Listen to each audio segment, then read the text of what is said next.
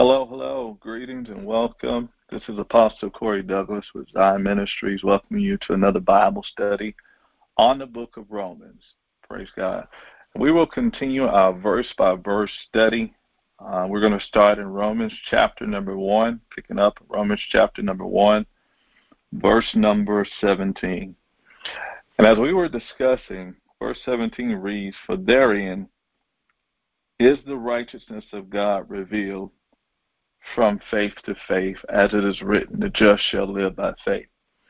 And what we were discussing in our previous study is the term faith to faith. Okay, the just shall live by faith. When we look at this word just means to be vindicated, to be innocent, to be not guilty, to be approved in the sight of a judge, authoritarian, or a sovereign authority. Okay, and when you think about just, hear the word just, we kind of hear the word justice, and when we hear the word justice, we think about courtroom or court terms. When you go to court, or if you take someone to court, or if you call to court, then someone is in pursuit of justice.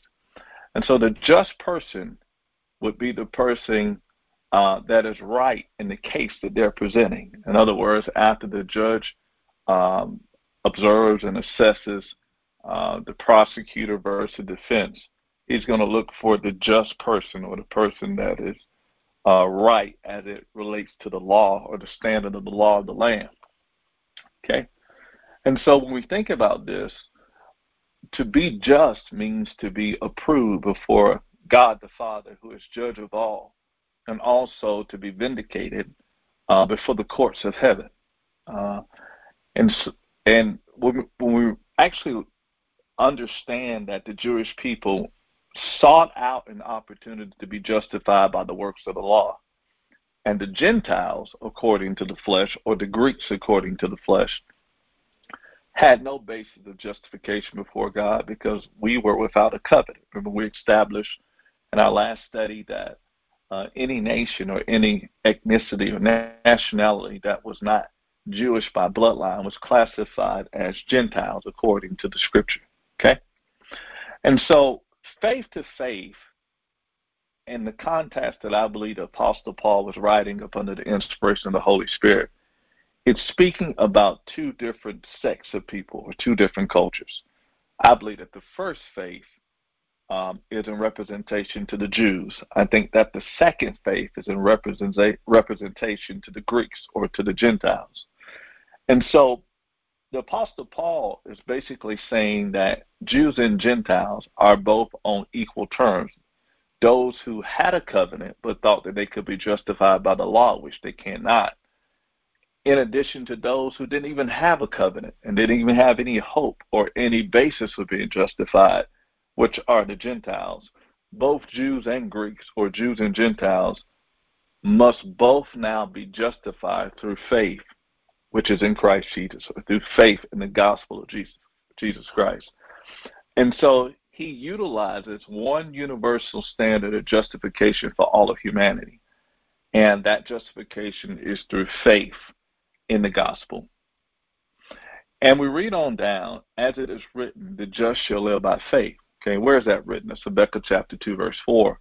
He's pulling from the Old Testament basis of Scripture and basically sharing the revelation of the Holy Spirit as it relates to New Testament believers or those who would later come into the faith through avenue of the crucifixion and the resurrection of Jesus Christ. Verse 18, he goes on to say, "For the wrath of God is revealed from heaven against all ungodliness." Now, let's really stop to think about this particular statement, because this word wrath means anger. Okay, for the wrath of God is revealed from heaven against all ungodliness and unrighteousness of man who hold the truth in unrighteousness. Okay, who hold the truth in unrighteousness. So this takes us, and as we proceed in this study in the book of Romans, we're going to get into a lot of topics that perhaps you wouldn't hear unless you were doing it verse by verse. But we're going to dig into what the Word of God says in every area. First of all, God has wrath. Okay, God has wrath, and this word wrath again means anger. It means vehement anger. For the wrath of God is revealed from heaven, and so we realize that not all anger is of Satan. Not all anger is of the flesh or through the carnality of man. We see a wrath of God being revealed from heaven, which means that God has the ability to express his anger for certain causes and against certain things in a way that brings a manifestation into the earth in the jurisdiction of man. Okay. Notice it says revealed from heaven. So, we should be able to discern and to detect God's anger towards certain things as well. Reveal, revelation, the unfolding, the unveiling of the anger of God. So God has an anger against, number one, verse 18 says, ungodliness. Okay.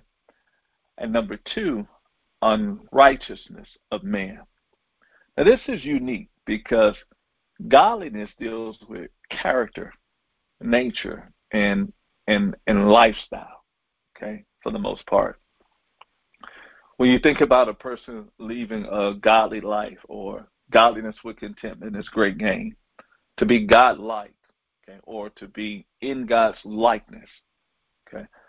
And so those who hear the gospel of Jesus Christ and reject the truth and who choose to reject God's likeness or God's godliness, and they choose ungodliness instead of being God-like, God has anger against ungodliness. And it's not necessarily the people that he wants to destroy, but it's the nature of ungodliness that he can't put up with. Okay, because the only other nature besides godliness is to be unlike God, or to be, for lack of better words, to carry the nature of Satan and the fallen angels. Okay, and so the wrath of God is revealed from heaven against all ungodliness and unrighteousness of man. Okay, now unrighteousness can be defined in two ways. Okay, 1 John, the apostle said, all unrighteousness is sin.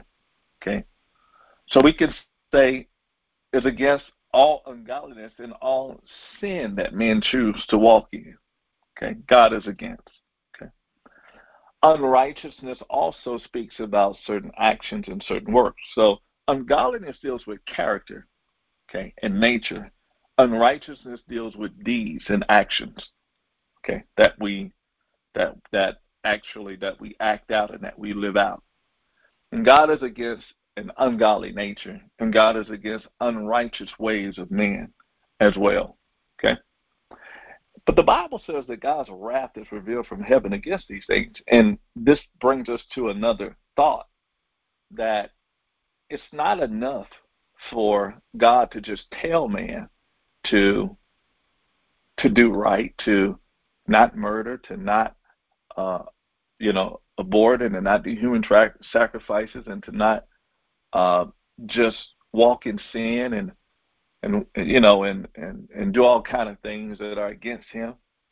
But this verse makes it clear that men don't always choose righteousness and godliness, even though they may know what God's will is. In other words, there's an aspect of men in general to where it's not enough to tell man not to do right and not to do wrong.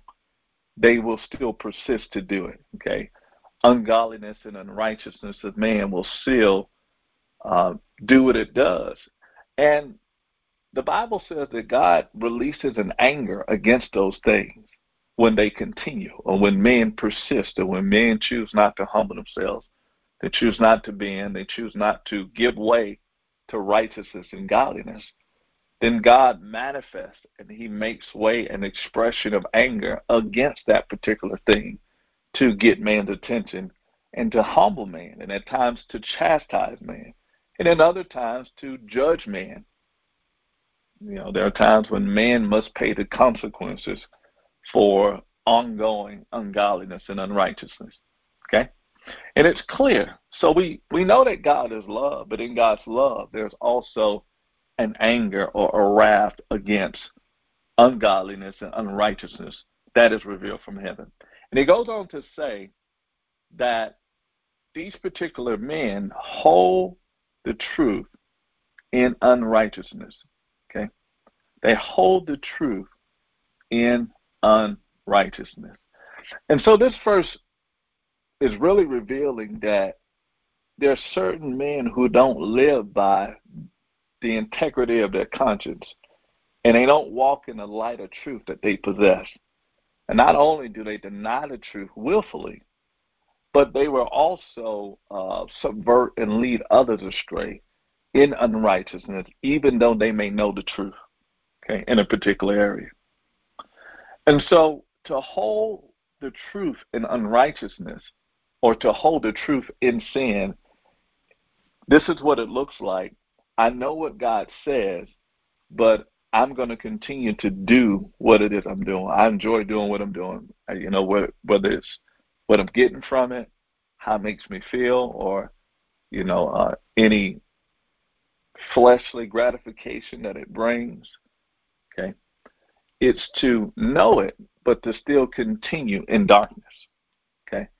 That is to hold the truth in unrighteousness. Verse 19. He goes on to say, because that which may be known of God is manifest in them, for God had shown it unto them. So we see in verse 19, it's not always about God speaking something new that people have not heard. And even unto us, it's not always that God has to speak something new, that we have never heard. But there are many things that God has made known to people. I'm not even talking about just simply born-again Christians, because the truth of the matter is the Bible says that no one can come to the God except the Spirit draw him. So even in an unregenerated state, in a case where people are not born again, God is still dealing with them, speaking to them, revealing certain things, and making certain things known to them. Okay, they may not know him in fullness, okay, but God is going to make known toward every man and give some men the opportunity to know that he exists, and the opportunity, if they should choose, to seek him and to search him out. Okay, because that which may be known of God is manifest in them, or revealed in them. Okay, and this verse simply, it really reveals that God has placed something in every man. In every man. It don't matter the nationality, it doesn't matter how much of the gospel that they have heard or have not heard.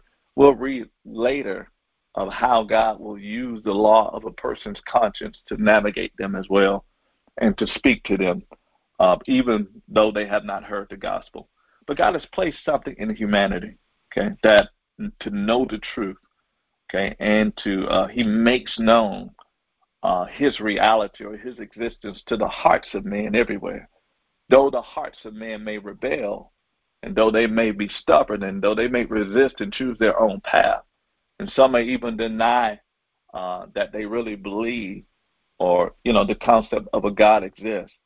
But the truth of the matter is, God will always minister to the heart. He can, because he's God, he can go beyond the surface. He can always, send an impression, a knowing, an awareness to the heart of each and every person. And it's what we choose to do, and what they choose to do with it after that determines their end, the outcome, and their destiny. Okay.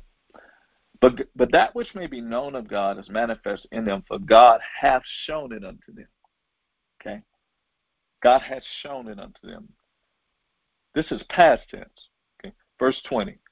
For the invisible things of him from the creation of the world are clearly seen, being understood by things that are made, even his eternal power and Godhead, so that they are without excuse. Now, verse 20 alludes to the fact that creation itself testifies of the existence of God.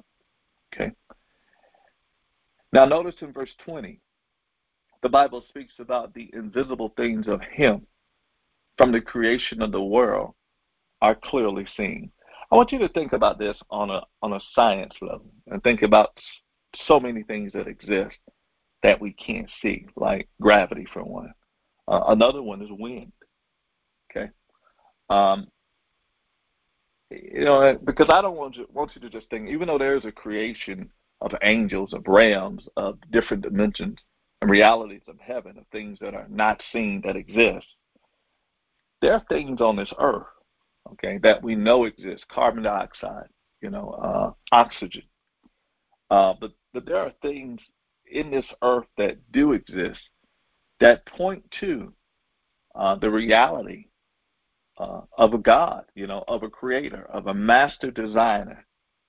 And what Paul is saying through the inspiration of the Holy Spirit is that this world, the creation, the balance, to just go out and to look at the stars, the moon, the sun, the clouds, the ecosystem, and even the concept of photosynthesis and how we breathe out carbon dioxide that plants need, and we breathe in oxygen which come from plants. You see that balance in that, and all that back and forth. It all reveals the existence, and it points to the clear revelation of the existence of God. It says that we can understand the things that are not seen by the things that are made. Okay? Even his eternal power and Godhead, so that we are and that they are without excuse. Okay?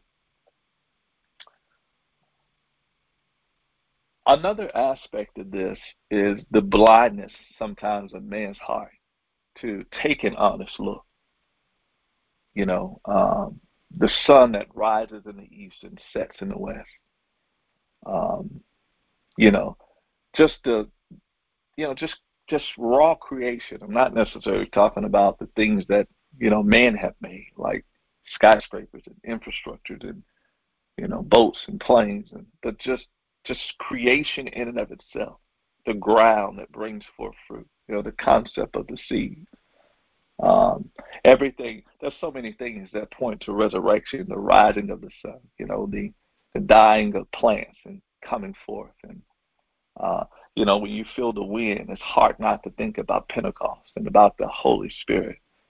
You see clouds in the sky. It's hard not to think about the glory of God. You hear birds singing. It's hard not to think about the angels and how that is said in the book of Job that the morning stars sung when God created all things. And so, but there's so many things that point back to him.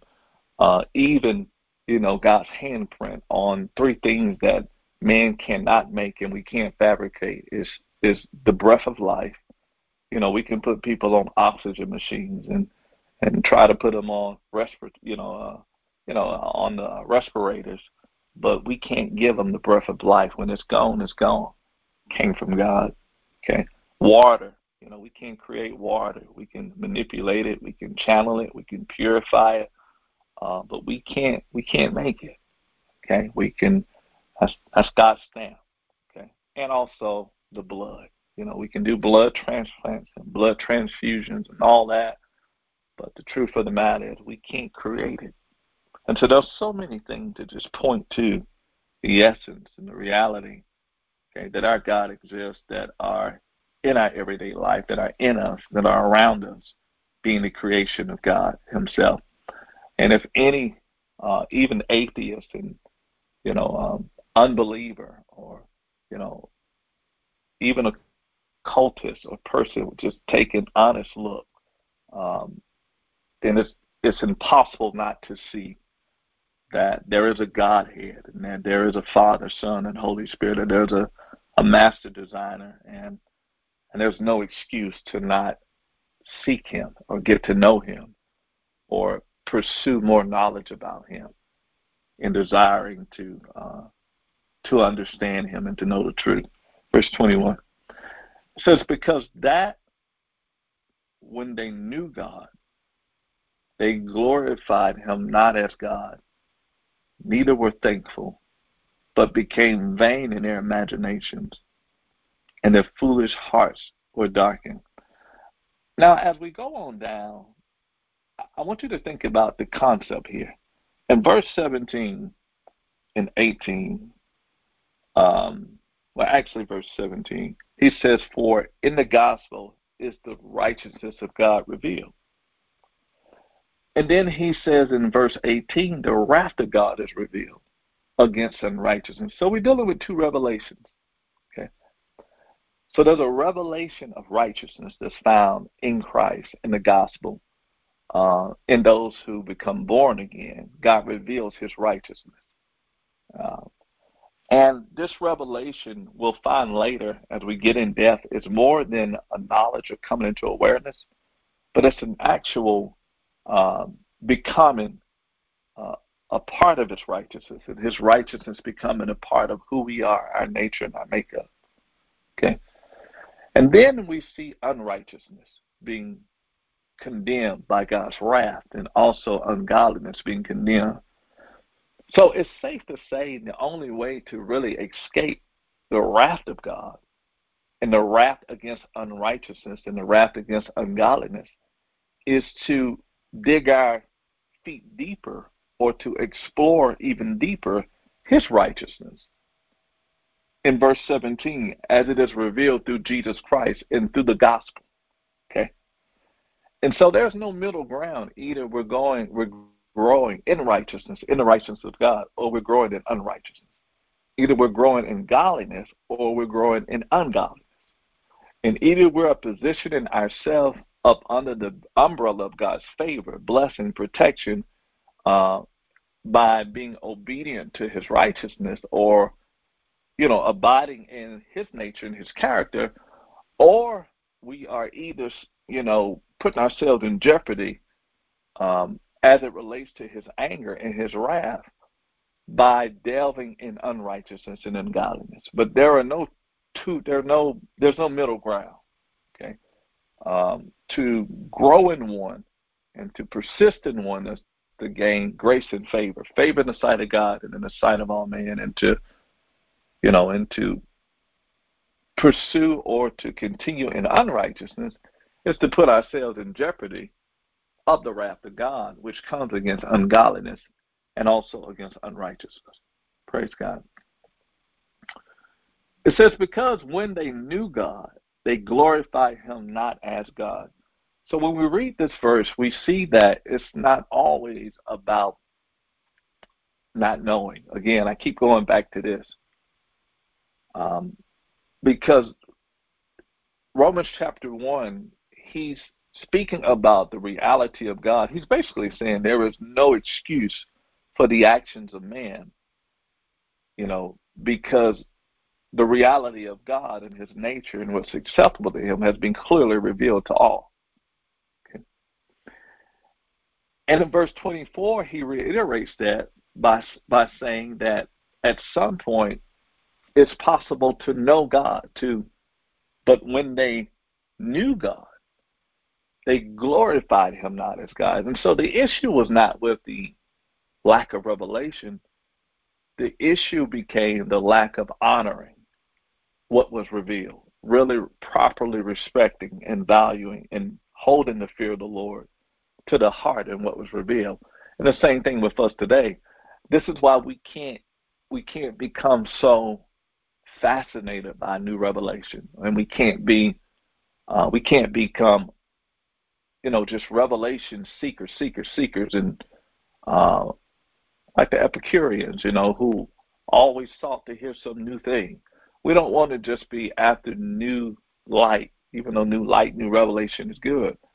But even more important than that, we have to make sure that we maintain the proper fear of God, the proper reverence, so that we can render back to God the honor and respect toward that which we already possess and what he's already spoken and revealed and made known to us. Okay?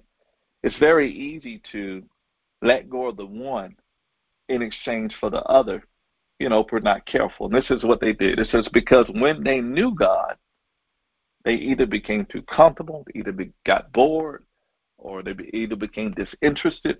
Whatever the root and motive was, the fruit was they no longer glorified him as God. Okay, which means that they didn't see him as the Godhead, the Master Creator, all-powerful. They glorify him not as God. And if you're not glorifying God as God, if we don't glorify God as God, that means that we are reducing the honor and the homage that we give to him to the honor and the homage of a mere man. Okay, and that's not good. And this is where they were. He was just another person, I guess. To the Greeks as well as to the Romans, he was another god among gods, among Zeus, among Aphrodite, among all the other gods that they had in their belief system. Okay. It says they glorify him not as God, neither were they thankful, but became vain in their imaginations. Okay? This is a key for us as well. Number one, you always want to, when you come into the knowledge of truth, you want to discipline yourself to give God glory for who he is, and because all truth should point back to him. Any revelation, any new light, it should still point back to a greater aspect of his character, person, heart. And so it always points back to who he is. What he says points back to who he is if you look deep enough. They glorify him not as God, neither were thankful. This is a pit that you and I don't want to fall into. The Bible says that in all things give thanks, for this is the will of God for us in Christ Jesus. You want to discipline yourself to remain thankful. Okay? How do you tell that a person is not honoring the Godhead or honoring God for who he is? That even though they know him, they may be born again, spirit-filled and tongue-talking, you can always tell whether God is being reverenced by the level and the quality of thanksgiving that one may give and that one may possess. Okay? Is it forced? Is it coerced? Is it genuine? Is it organic? Is it from the heart? Is it sincere? Okay? And is it for who he is and not just for what he has done or what he can do? Okay? The problem with this particular group of people is that they became thankless. Okay? They were no longer thankful. The Bible says they became vain or empty in their imaginations. This is also a strategy, a warfare strategy that you and I can really implement as it relates to our mind and our thoughts as well. It's clear to see that if we do not remain thankful, our imagination or our thought life becomes vain. Okay? Now we know, according to 2 Corinthians chapter 10, verse 4 and 5, we've told to cast down every vain imagination. But Romans chapter 1, verse number 21, tells us how we open the door to the vain imaginations to become vain in the first place. And it's by becoming ungrateful or unthankful and not glorifying God for who he is. Praise God. Well, God bless you. Thank you for your time and your attention. I pray that the word will bring some light and some encouragement and strengthen your foundation in Christ. That concludes our Bible study for the book of Romans. We will resume, Lord willing, next Monday, and we're going to continue up in our study. God bless you. Grace and peace be with you in Jesus' name. Amen.